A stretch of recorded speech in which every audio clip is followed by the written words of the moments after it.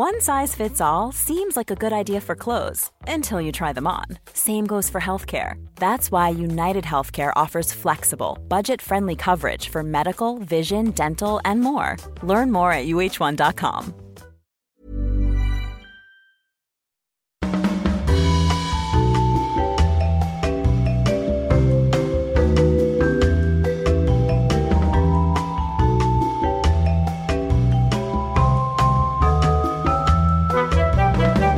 Tervetuloa jälleen kerran Afterworkille. Täällä minä Jenni, Petra ja Meri. Reilu vuosi sitten me tehtiin tämmöinen julkisjuorujakso ja siitä lähtien musta tuntuu, että kuulijat on toivonut meiltä sellaista uudelleen. Tämä jakso oli oikeastaan tämmöinen niin kuin tribuutti tälle legendaariselle tuplakääkille, joka on ainakin yksi mun henkilökohtaisista suosikkipodcasteista. Ja selvästi meidän kuulijat on tosi juorun nälkäisiä, koska tuplakääk ei riitä tyydyttämään heidän tarpeitaan, vaan meiltäkin halutaan näitä juorujuttuja. Mutta me ei aiota ryhtyä kilpailemaan tuplakääkin kanssa, vaan meillä on tähän hommaan ihan oma tämmöinen näkökulma, joka on siis ollut vahvasti läsnä myös siinä edellisessä jaksossa.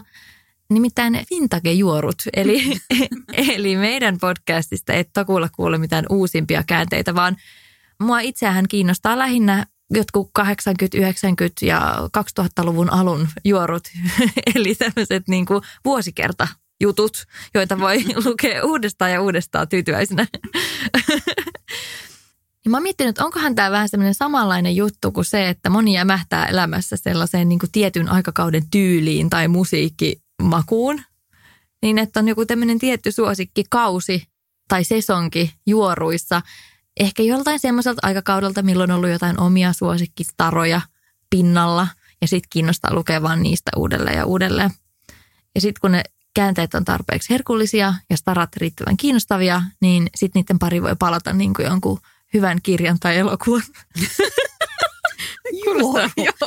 Vanhoihin juoroihin. No. Niin, ei, onkohan Jennillä jossain kasa vanhoja suosikkeja, mitä se selailee sängyn alla? Oispa.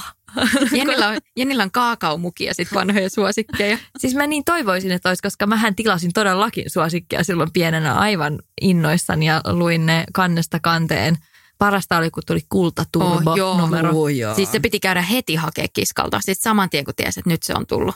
Äkkiä julisteet seinälle. Sitten se pikku, mikä siinä tuli se lehtinen, niin sitä lueskelemaan. Joo. Siis mä myönnän, että mulla on edelleenkin semmoinen pahe, että mä saatan jotenkin uppoutua ihan niin kuin laittoman pitkiksi ajoiksi näiden julkisjuorujen syövereihin. Se on tämmöinen guilty pleasure. Varsinkin Instagramissa on kaiken näköisiä tilejä. Suosittelen näitä 90s, 80s, kaikki nämä, niin sieltä löytyy parhaat jutut. Ja sitten salapoliisina saatan oikein uppoutua metsästämään kaiken näköisiä lisäkäänteitä kaikkia. Mä siis ette tiedä, miten syvällä mä oon tuolla jossain ollut. Ja onhan se sitten oikeasti ihan hullua, että toisten ihmisten elämästä tehdään tuolla tavalla viihdettä. Ja ehkä on hyvä pitää mielessä itsekin semmoinen terve lähdekritiikki, että ei ehkä kannata uskoa ihan kaikkea, mitä tuolla lukee. Ja tästä päästäänkin meidän tämän julkisjuorujakson ensimmäiseen aiheeseen.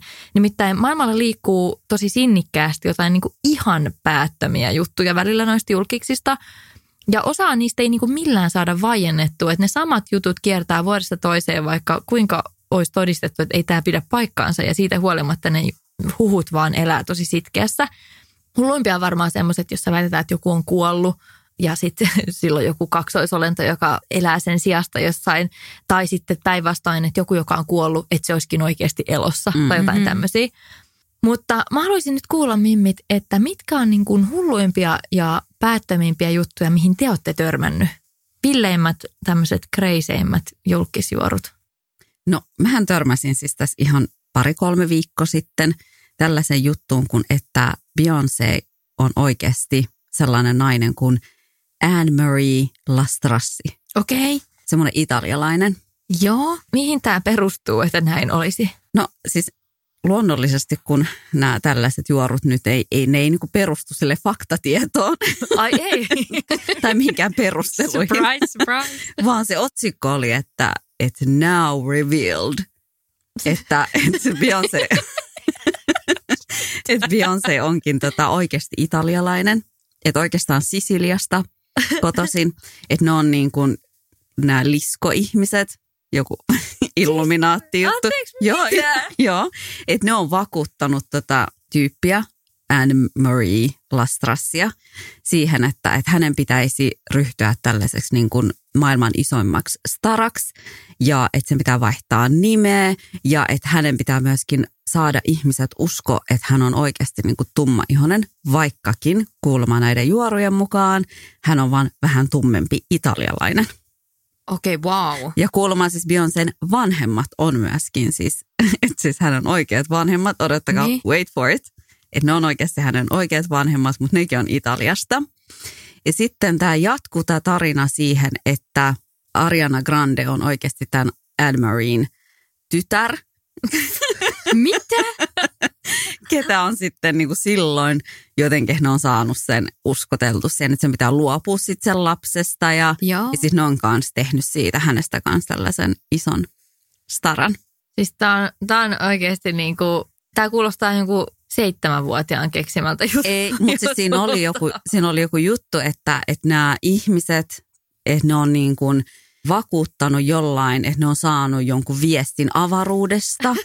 Okei, of course. Ufotkin liittyy, tietenkin. Tietenkin, mutta se oli mun mielestä aika, tai siis kun se on niin absurdista, se vaan niin kuin lähtee se juttu syvemmälle ja syvemmälle, niin pakkohan sitä on lukea. Mä oon lukenut sen niin kuin useamman kerran. Joo, siis mulla tästä vaan noin skientologit mieleen, mutta ei siihen kuitenkaan liittynyt. Voi olla, ne liittyy. Mutta siis näitähän on tosi paljon, että on niinku korvattu jollain. Tai ei, tossahan nyt ei ole korvattu, vaan että hän on niinku alun perin joku toinen henkilö. Mutta niinku näitä, että on korvattu joku julkis jollain toisella, niin niitähän on ihan sikana. Sitä mä niinku tässä vaan mietin, että miten ne sitten selittää kaiken sen, että kun Beyoncéhan on ollut niinku ihan silleen teinistä lähtien esillä. Niin, totta. Niin, että eikö tässä nyt vähän niin kuin tämä kompastu omaan mahdottomuutensa tämä story? No siinähän on siis todella monta kompastuskiveä. Mutta jos sä vaan ohitat kaikki ne, niin sitten... Niin, periaatteessa. Niin, jos sä vaan ohitat kaikki ne epäloogisuudet, jos ei ole mitään järkeä, niin sitten periaatteessa tämä voisi ehkä olla tosi mehukas juttu. Niin, mutta sitten taas toisaalta palataanpa takaisin siihen, että Steven Tylerhan luuli, että mä oon joku. Vähän se olla, että se luuli, että mä oon Beyoncé. Niin. Totta. Jos ette tiedä tätä storya, niin käykää kuuntelemaan edellinen julkisjuorujakso. Oikeasti on niin maailman paras tarina. Ehkä mäkin on vaan Meri Lastrassia. Mutta siis Beyoncéhen liittyen, mä en tiedä, ootteko te kuullut sitä juorua, mikä on vähän ikävämpi ja pyörii tosi sitkeästi, varmaan vieläkin tai ainakin tuossa jokinen aika sitten pyörii, että Jay-Zille ja Rihannalla olisi ollut suhde ja että Rihannan ura on tavallaan sen ansiota, että hän on joskus heilastellut Jay-Zin kanssa. Ja voi olla tottakin. Siis onhan näitä niin kuin, sit kun lähdetään miettikääpä R. Kelly ja Aalia. Niin, mutta siis tossakin tapauksessa niin sehän olisi niin kuin tosi ikävä, jos se pitää paikkansa, koska Rihannahan on ollut ihan tosi nuori, kun se on sainattu ja aloittanut uransa. Ja Jay-Z on ollut silloin jo Beyoncén kanssa. Niin, mutta siis never mind that, mutta se on ollut niin kuin Rihanna oli 16. Niin, totta, että se on ollut alaikäinen. Niin. Niinhän se on, joo totta. No mites Petra, tuleeko sinulle mieleen jotain muita tämmöisiä mehukkaita crazy-juoruja? No jos olette kuullut joskus tämän, että Avril Lavigne ei ole oikeasti hän enää, vaan hän on Melissa-niminen nainen. Että täällä on tämmöinen juoru, mikä on pyörinyt siis iät ja ajat aika pitkään, että vuonna 2002 suunnilleen niihin aikoihin Avril olisi kyllästynyt julkisuuteen tai että hän olisi menehtynyt. Ja levyyhtiö on vaan pokkana sitten palkannut siihen toisen naisen esittämään. Ja onhan se vähän siinä mielessä silleen, jotain on silloin tapahtunut, koska Avrilin ulkonäköhän muuttui tuossa jossain vaiheessa hyvinkin paljon. Toki hän niin kuin kasvoi, että hän oli teini, kun hän tuli julkisuuteen. Totta kai siinä vaiheessa ihmisen ulkonäkökin muuttuu, kun hän kasvaa. Mä haluaisin nähdä, että missä on tämä väitetty muutos, koska mä oon nähnyt näitä kuvia ja mä en kyllä näe sitä. Siis eikö sun mielestä, mä näytän sulle nyt täällä kuvaa, niin eikö hän ole sun mielestä yhtään eri näköinen näissä 2 eri kuvassa? Että tuossa yhdessä kuvassa hän on ihan selkeästi niin kuin semmoinen teinityttö ja sitten toisessa tommoinen niin kuin vaaleahiuksinen nainen, aikuinen nainen. joka hymyilee erittäin väkinäisesti. Mun mielestä ehkä hän on vaan kyllästynyt. Niin, just näin. Mun mielestä hän näyttää aivan samalta kummassakin kuvassa. Toisessa hän on teini-ikäinen ja hänellä on suorat hiukset ja vähän tämmöinen angstinen meininki. Toisessa kuvassa hän on aikuinen, joka on vaan värjännyt hiuksensa vaaleaksi ja hymyilee. Case closed. Jenni selvitti tämän. Niin, kyllä mäkin sanoisin, että tämä on vaan sellainen... Siis sillä on eri ilme.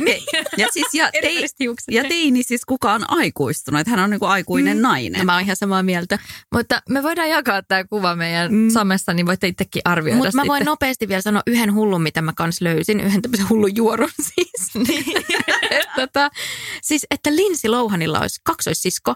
Ja sitten siinä leffassa, missä Lindsay Lohan näytteli tämmöistä niin kuin kaksosta, hän näytteli ne molemmat roolit, niin tämän leffan jälkeen kuulemma Disney olisi kyllästynyt tähän toiseen kaksoseen ja poistanut hänet pelistä ja sitten Lindsay on ainut, joka on jäänyt. Ja sitten Lindsay Lohanin kaikki mielenterveysongelmat johtuisi nimenomaan siitä, että tämä kaksonen, hänen kaksoissiskonsa olisi vaan niin kuin pyyhitty pois kuvioista. Mutta mitä tarkoittaa pyyhitty pois? Siis, no en tiedä, mitä Disney nyt keksii. No mulla oli itse asiassa tämä sama täällä. Oliko? Oli. Noniin. Eli mäkin olen törmännyt tähän Lindsay Lohan keissiin, mutta siis tämä mun versio, minkä mä oon tästä löytänyt, niin oli vielä hullumpi. No kerran. Koska se oli semmoinen, että olisi ollut tämä kaksoissisko, Kelsey, niin olisi ollut vähän niin kuin lahjattomampi kuin Lindsay. Niin sitten Disney olisi tappanut hänet. Joo. Että tämä menee taas vähän villiksi. Ja tässä myös tulkittiin just, että tämä Lindsayn ehkä hiukan epävakaa persoonallisuus ja tämä niin kuin meininki johtuisi juuri tästä tähän siskoon liittyvistä dramatiikasta, että kuka nyt ei olisi sekaisin, jos sun sisko on tapettu. Niin. Ja sitten mä luin itse Disneystä myös sen, että hänet on jotenkin jäädytetty sinne Disneylandin niin kuin kellareihin, että hän siellä edelleen pötköttää jäädytettynä.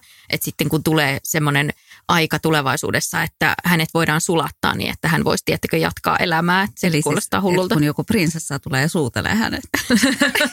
Niin, totta. Ready to pop the question?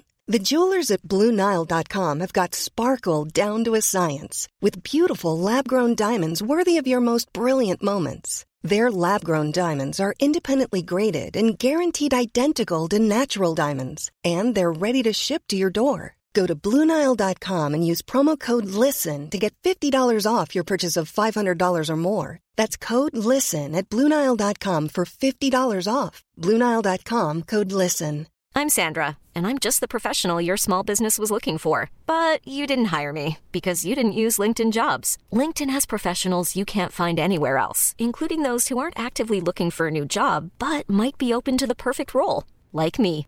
In a given month, over 70% of LinkedIn users don't visit other leading job sites. So if you're not looking on LinkedIn, you'll miss out on great candidates like Sandra. Start hiring professionals like a professional. Post your free job on linkedin.com/achieve today.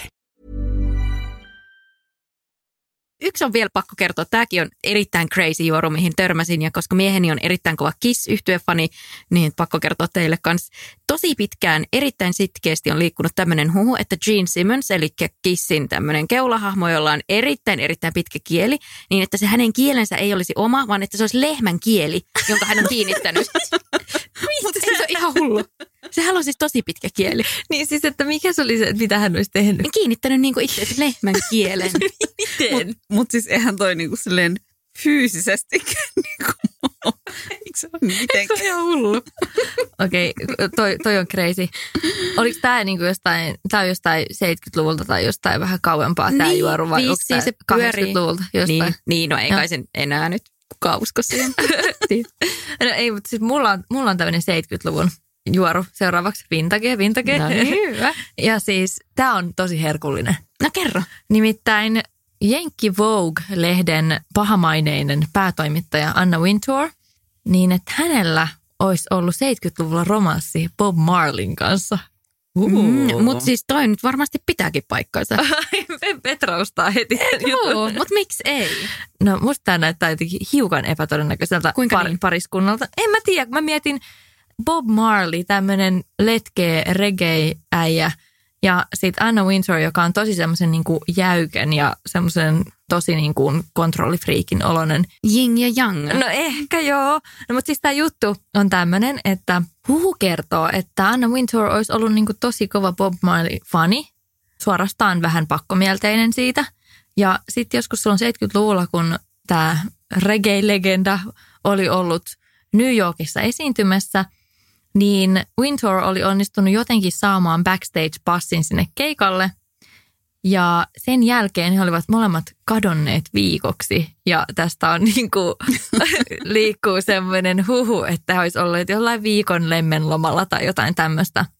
Ja Anna Wintour tietenkin luonnollisesti kiistää kaiken. Mm-hmm. Okei, toi on mielenkiintoinen. Oletteko te kuullut tällaisen pariskuntaspekulaation, että Mick Jagger ja David Bowie olisi ollut pari? Mäkin olen kuullut. Mutta se varmaan pitääkin paikkansa. To be honest, kun mä luin sen, niin mä olin vaan silleen, että end.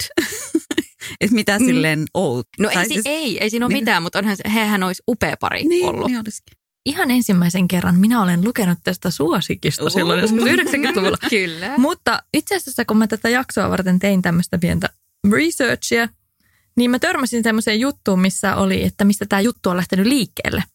Niin tämä huhu on siis saanut alkunsa ilmeisesti siitä, että David Bowien ex-vaimo Angie Bowie oli joskus yllättänyt Mick Jaggerin ja David Bowien samasta sängystä, mutta mitään puhetta ei ole ollut siitä, että mitä he ovat siellä olleet tekemässä. Että hän on voinut olla siellä vaan niin kuin hengailemassa tai nukkumassa tai mitä lie pitkäksi venähtäneet jatkot, mutta tästä lähti sellainen juttu, että siellä oltiin niin kuin oltu touhuilemassa jotain muutakin. En siis epäilisi ollenkaan, vaikka tämä olisikin ollut joku romanssi, mutta todellisuudessa mitään semmoista juttua ei ilmeisesti ole missään koskaan ollutkaan, vaan se on ollut vaan semmoinen tulkinta siitä sen Angien heittämästä kommentista. Eli en tiedä. Toisaalta tämä on myös aika hyvä tänne julkisuustemppu, millä on varmaan saanut vähän kohinaa kahden tommosen tosi kovan staran niin kuin, yhteyteen silloin aikoinaan.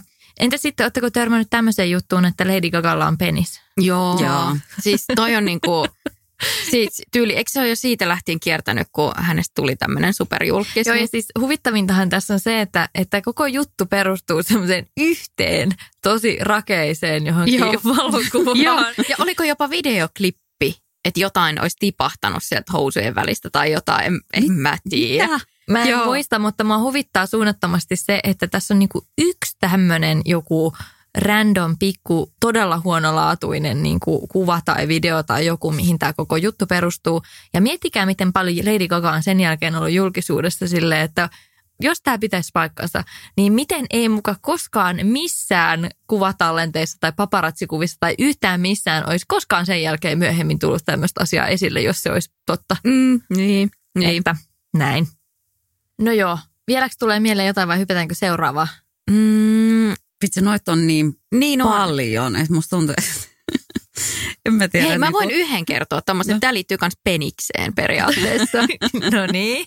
Ootteko kuullut tällaista, että toi Marilyn Manson olisi poistattanut kylkiluitaan sen takia, että hän voisi antaa itselleen tällaista hyvää oloa suullaan?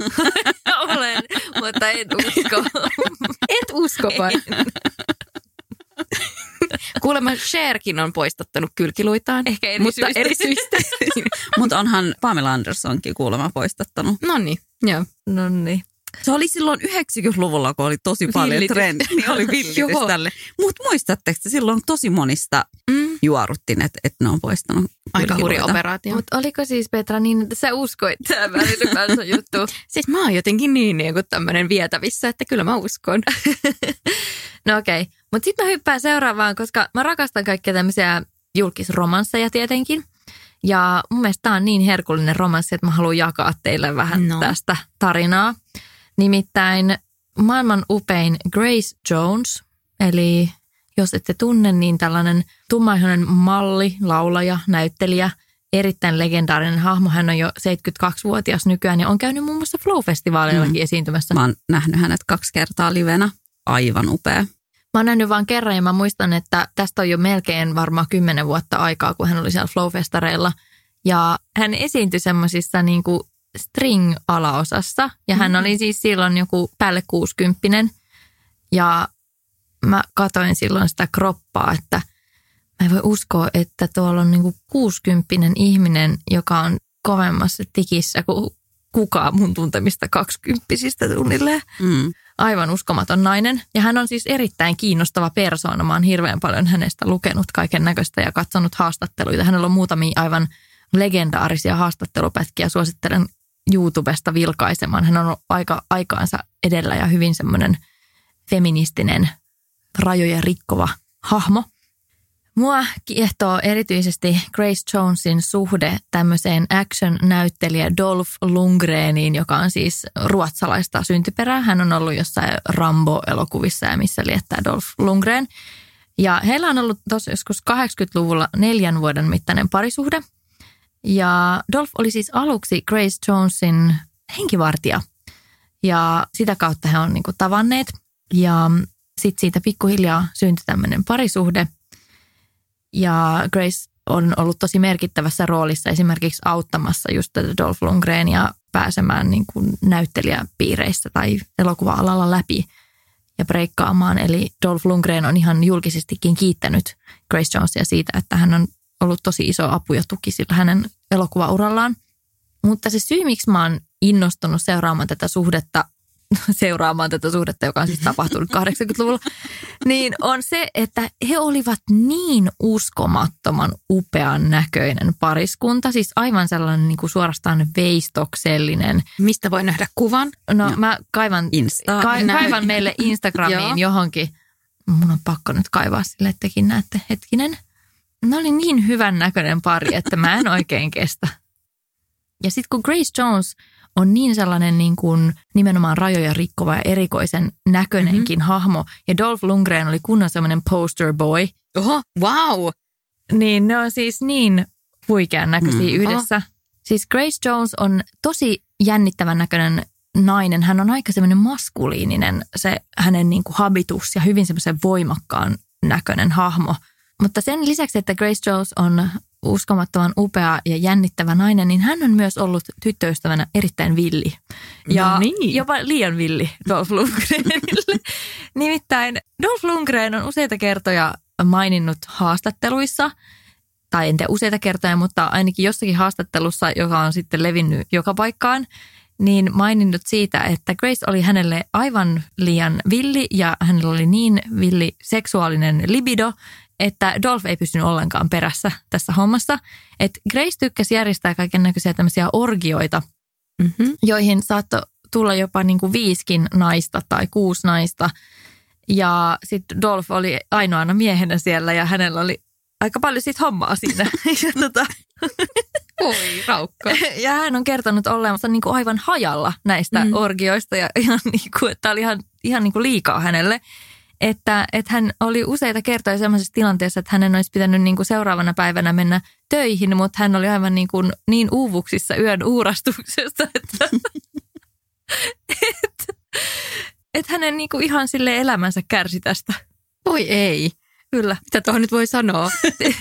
Työt ja elämä kärsi siitä, että piti tyydyttää Gracein tarpeita. Miksi Grace ei halunnut kutsua muita miehiä sinne sitten auttamaan? En minä tiedä. Ehkä siellä on ollut muitakin miehiä, mutta ilmeisesti töitä on ollut sen verran paljon niin kuin öiseen aikaan, että päivätyöt on kärsinyt. Onko Grace tehnyt sitten jotain muita tommosia tempauksia? On. No niin, kerro. Heillä oli siis tosiaan 4 vuoden suhde ja se oli ihan niin kuin onnellinen ilmeisesti jonkun aikaa, mutta ironista kyllä, vaikka Grace oli tosi iso tuki Dolph Lundgrenille tässä hänen uransa alkuvaiheessa, niin sitten kun se ura oikeasti lähti käyntiin, eli työ tuotti tulosta, niin sitten se Grace ei ollutkaan niin tyytyväinen, koska sitten työt oli Los Angelesissa ja Grace ei tykännyt siitä paikasta. Ja tietenkin kun tämä on ollut nuorena tämä Dolph Lundgren erittäin komea, raamikas mies. Grace Joneskin on ihan todella pitkä. Ja tämä Dolph Lundgren on varmaan melkein 2 metriä pitkä ja erittäin hyvän näköinen ruotsalainen hunk. Niin muutkin naiset sitten kiinnostu kyllä Dolphista siinä vaiheessa, kun hänestä tuli leffatähti. Niin siinä vaiheessa Graceissa alkoi nousta pintaan tämmöisiä erittäin mustasukkaisia piirteitä. Ja tilanne sitten hiukan kärjistyi. Nimittäin heillä oli sitten ollut aika tämmöistä turbulenssia siinä vaiheessa suhdetta, kun Dolphin ura lähti lentoon. Ja yksi kerta niin Grace Jones oli pölähtänyt Dolph Lundgrenin hotellille aseen kanssa. Okei, jaiks. Ja siinä sitten vähän vähän niin kuin hiukan uhkaavasti käyttäytynyt. Hän ei ollut siis mitenkään uhannut ampua ketään, mutta hän oli niin kuin mennyt hakemaan Dolphin sieltä kotiin. Ja hän on itsekin kommentoinut tätä myöhemmin, että se oli ehkä vähän villiä aikaa elämässä. Mutta suhde oli päättynyt siihen, että... Toi oli se viimeinen. Joo, että se suhde päättyi sitten tähän niin kuin asevälikohtaukseen ilmeisesti. Okei, kuulostaa todella villiltä naiselta ja semmoiselta ehkä, joka on keksinyt kaikenlaisia. Tietää mitä haluaa. Niin, mutta todellakin. siis Grace Jones on niin kuin ennen kaikkea, hän on siis mielenkiintoinen, koska se on elänyt silleen, musta tuntuu niin kuin täysillä silleen, miten hän halusi. Kyllä, ja sitten täytyy sanoa, että Grace Jones on semmoinen luovuuden legenda. Siis mä suosittelen, että käytte joskus katsomassa Grace Jonesin musiikkivideoita, jotka on niin, siis se luovuus, mitä niissä on jotain sellaista, että sä et voi edes tajuta, että jotain semmoista on pystytty tekemään niin kuin siihen aikaan yli 30 maailmassa. vuotta sitten, niin. 40 siis vuotta sitten. Ne on niin kuin uskomattomia, siis sellaisia, että mä en niin kuin käsitä, miten kellään voi olla sellaista mielikuvitusta, mitä niissä on. Ja sitten toisaalta moni nuorempi ei ehkä edes tiedä, että miten paljon semmoisia kulttuurisia niin kuin referenssejä meillä tässä nykykulttuurissa on Grace Jonesiin. Joo. Esimerkiksi tiedättekö sen Kim Kardashian kuvan, missä hänellä on niin kuin se skumppalasi, josta se lentää semmoisessa kaaressa se juoma sinne sen takapuolen päälle. Paper-lehden kannessa. Kyllä, niin sehän on alun perin Grace Jonesista kuva. Eli tämä on vain tribuutti sille Grace Jones-kuvalle. Ja on paljon tämmöisiä niin kuin lainattuja juttuja, jotka on alun perin Grace Jonesin juttuja. Niin suosittelen, tutustukaa tähän upeaan, crazyin, inspiroivaan naiseen. Ja sitten hei, ihan loppuun mä haluaisin vielä ottaa tämmöisen pikku nostalgiapläjäyksen meidän omista elämistä. Tuossa jo vähän puhuttiinkin näistä suosikki-kultaturbonumeroista. Siis suosikkilehteikään ei ole ollut enää tosi pitkä aikaa, mutta siis se on kyllä ollut sellainen raamattu silloin joskus teininä, että en toista tiedä. Ja jopa ala-asteikäisenäkin muistan, että luettiin suosikkia. Kyllä. Niin mua kiinnostaa, että ketä te olette niinku fanittanut silloin lapsena tai nuorena? Ketkä on ollut teidän idoleja? Mä en tiedä, onko mä tästä jossain aikaisemmassa julkisjuoru tai tämmöisessä nostalgiajaksossa puhunut, mutta siis mähän olin hullu Elijah Wood-fani. Ja siis tää lähti Taru Sormusten herrasta, eli milloin ne tuli joskus 2000-luvun alussa. Eli mä oon ollut jo vähän silleen niin kuin yläaste, lukioiässä olisiko ollut. Eli vähän silleen jo vanha, ei mikään pikkutyttö enää. Mutta siis mä olin täysin rakastunut häneen ja mä pidin jopa netissä. Meillä oli silloin tietokone, oli jopa internetti. Niin mä tein hänelle tämmöisen fanisivun, jonne mä kirjoittelin englannin kielellä erittäin huonolla englannin kielellä, mutta mä vasta harjoittelin niin hänestä tämmöisiä fanfiction-juttuja.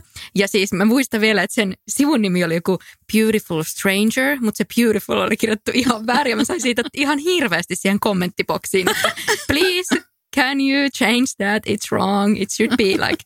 Musta tuntuu, että siitä puuttuu joku kirjain välistä, mutta anyways, mä en antanut sen hidastaa mua, vaan mä kirjoittelin sinne kaikkea. Siis mun suurin haavehan olisi, että mä törmäisin häneen vaikka Lontoossa ja sitten hänestä tulisi mun poikaystävä. Ja tämä meni jopa niin pitkälle, että mä pyysin mun siskolta syntymäpäivälahjaksi tällaista rannekorua. Ja siinä rannekoruissa oli semmoinen levy ja siinä oli sydän, että siihen pystyi kaivertamaan jonkun nimen. Niin siinä luki Elijah. Eli siellä oli kaiverrettu hänen nimi. Siis tää on upeeta. Oliko tää enemmän tämmöistä niin kuin tässä vaiheessa elämää sellaista kaukorakkautta vai oliko sulla mitään niin kuin oikein elämän poikaystävä, joka olisi joutunut olemaan mustasukkainen Elijahille? Ei, mulla oli Elijah Laatta ranteesta. Siis ei mulla ollut mitään poikaystäviä silloin, että ihan pystyin fanittamaan ja leikkimään, että hän on mun poikaystävä. Mähän siis leikin, että hän on antanut mulle sen käsikorun ja kaivettanut siihen oman nimensä. Siis ihanaa. Siis toi on niinku, tiedätkö, toi on niin suloista. Joo. Siis jos Samuli ei tee nyt ystävänpäivänä, ensi ystävänpäivänä tai sun synttäreillä, niin... Ai anna mulle Laatta käsikorua, missä lukee Samuli vai Elijah. Ihan kumpi vaan. Ai joo, totta. Mä voin kaivaa, jos mä käyn joskus tässä lähiaikoina kotiseudulla kotona penkomassa noita arkistoja, niin mä voin kaivaa sen. Mutta onko ne nettisivut yhä olemassa? En tiedä. Silloin oli joku semmoinen nettisivu kuin GeoCities, mä en tiedä miten se laustaan. en usko, että sitä palvelinta enää olemassa. Se oli kyllä silloin melkoista. Ei vitsit, mä antaisin mitä vaan, että mä pääsisin lukemaan sitä Petran fanfictionia tein jo. Mutta siis mähän pidin siis sellaista virtuaalikenneliä myös netistä. Eikö teillä ollut se? Siis mitä? En mä ikinä kuullutkaan. Mulla oli virtuaalikenneli. Okei, tää ei enää liity tähän aiheeseen. Kerro, eikä kun kerro. Mä haluan tietää. Siis siellä oli koiria. Siis virtuaalikoiria. Siis koirien kuvia, ne oli mun virtuaalikoiria.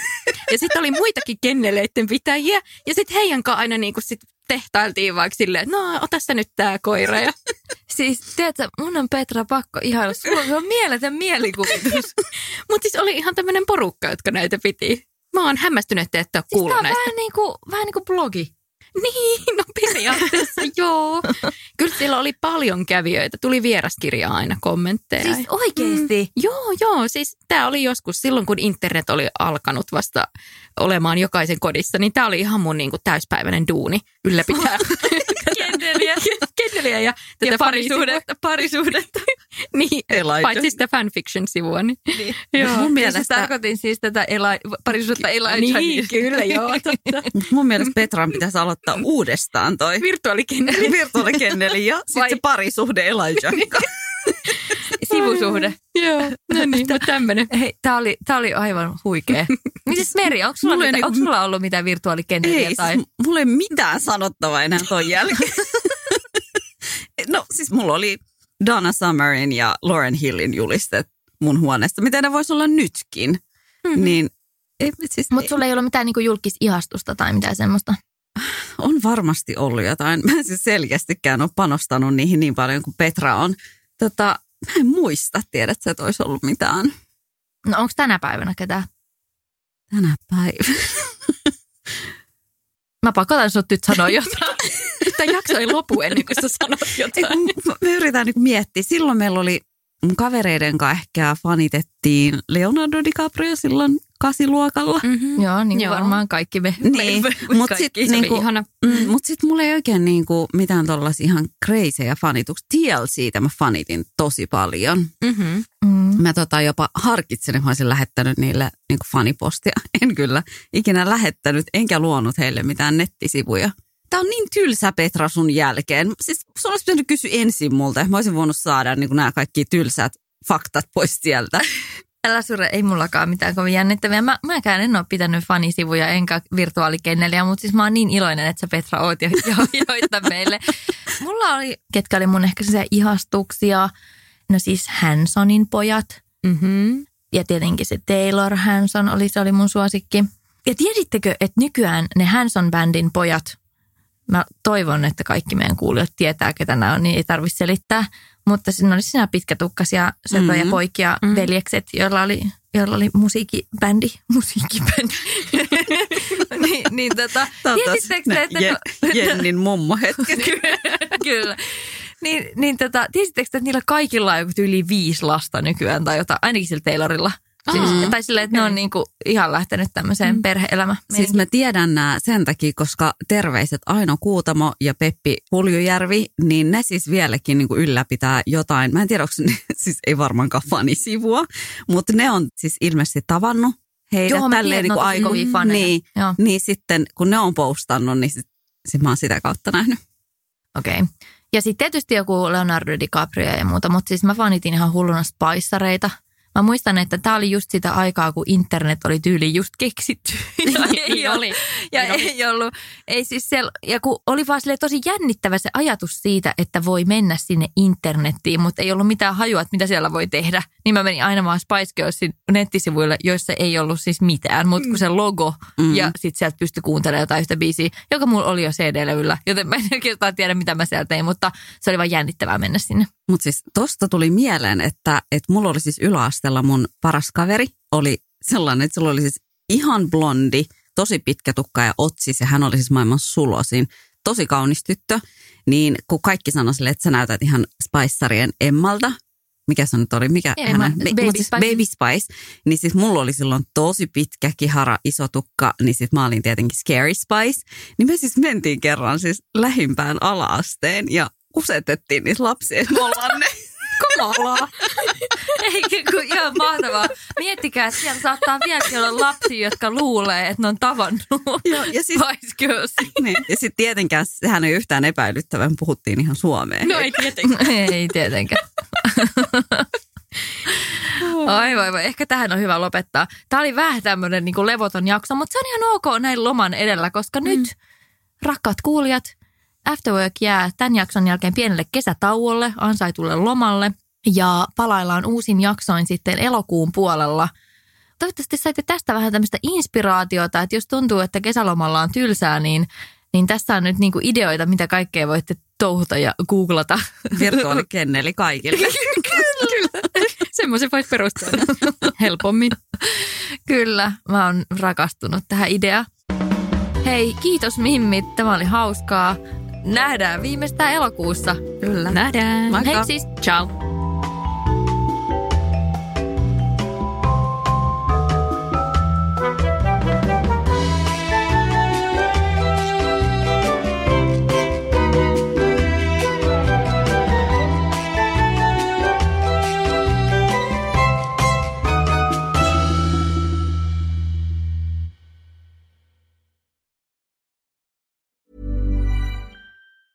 Ever catch yourself eating the same flavorless dinner 3 days in a row?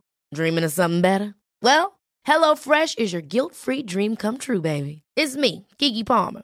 Let's wake up those taste buds with hot, juicy pecan-crusted chicken or garlic butter shrimp scampi. Hello Fresh. Stop dreaming of all the delicious possibilities and dig in at HelloFresh.com. Let's get this dinner party started. Even when we're on a budget, we still deserve nice things. Quince is a place to scoop up stunning high-end goods for 50 to 80% less than similar brands. They have buttery soft cashmere sweaters starting at $50, luxurious Italian leather bags, and so much more. Plus, Quince only works with factories that use safe, ethical, and responsible manufacturing. Get the high-end goods you'll love without the high price tag with Quince. Go to quince.com/style for free shipping and 365-day returns.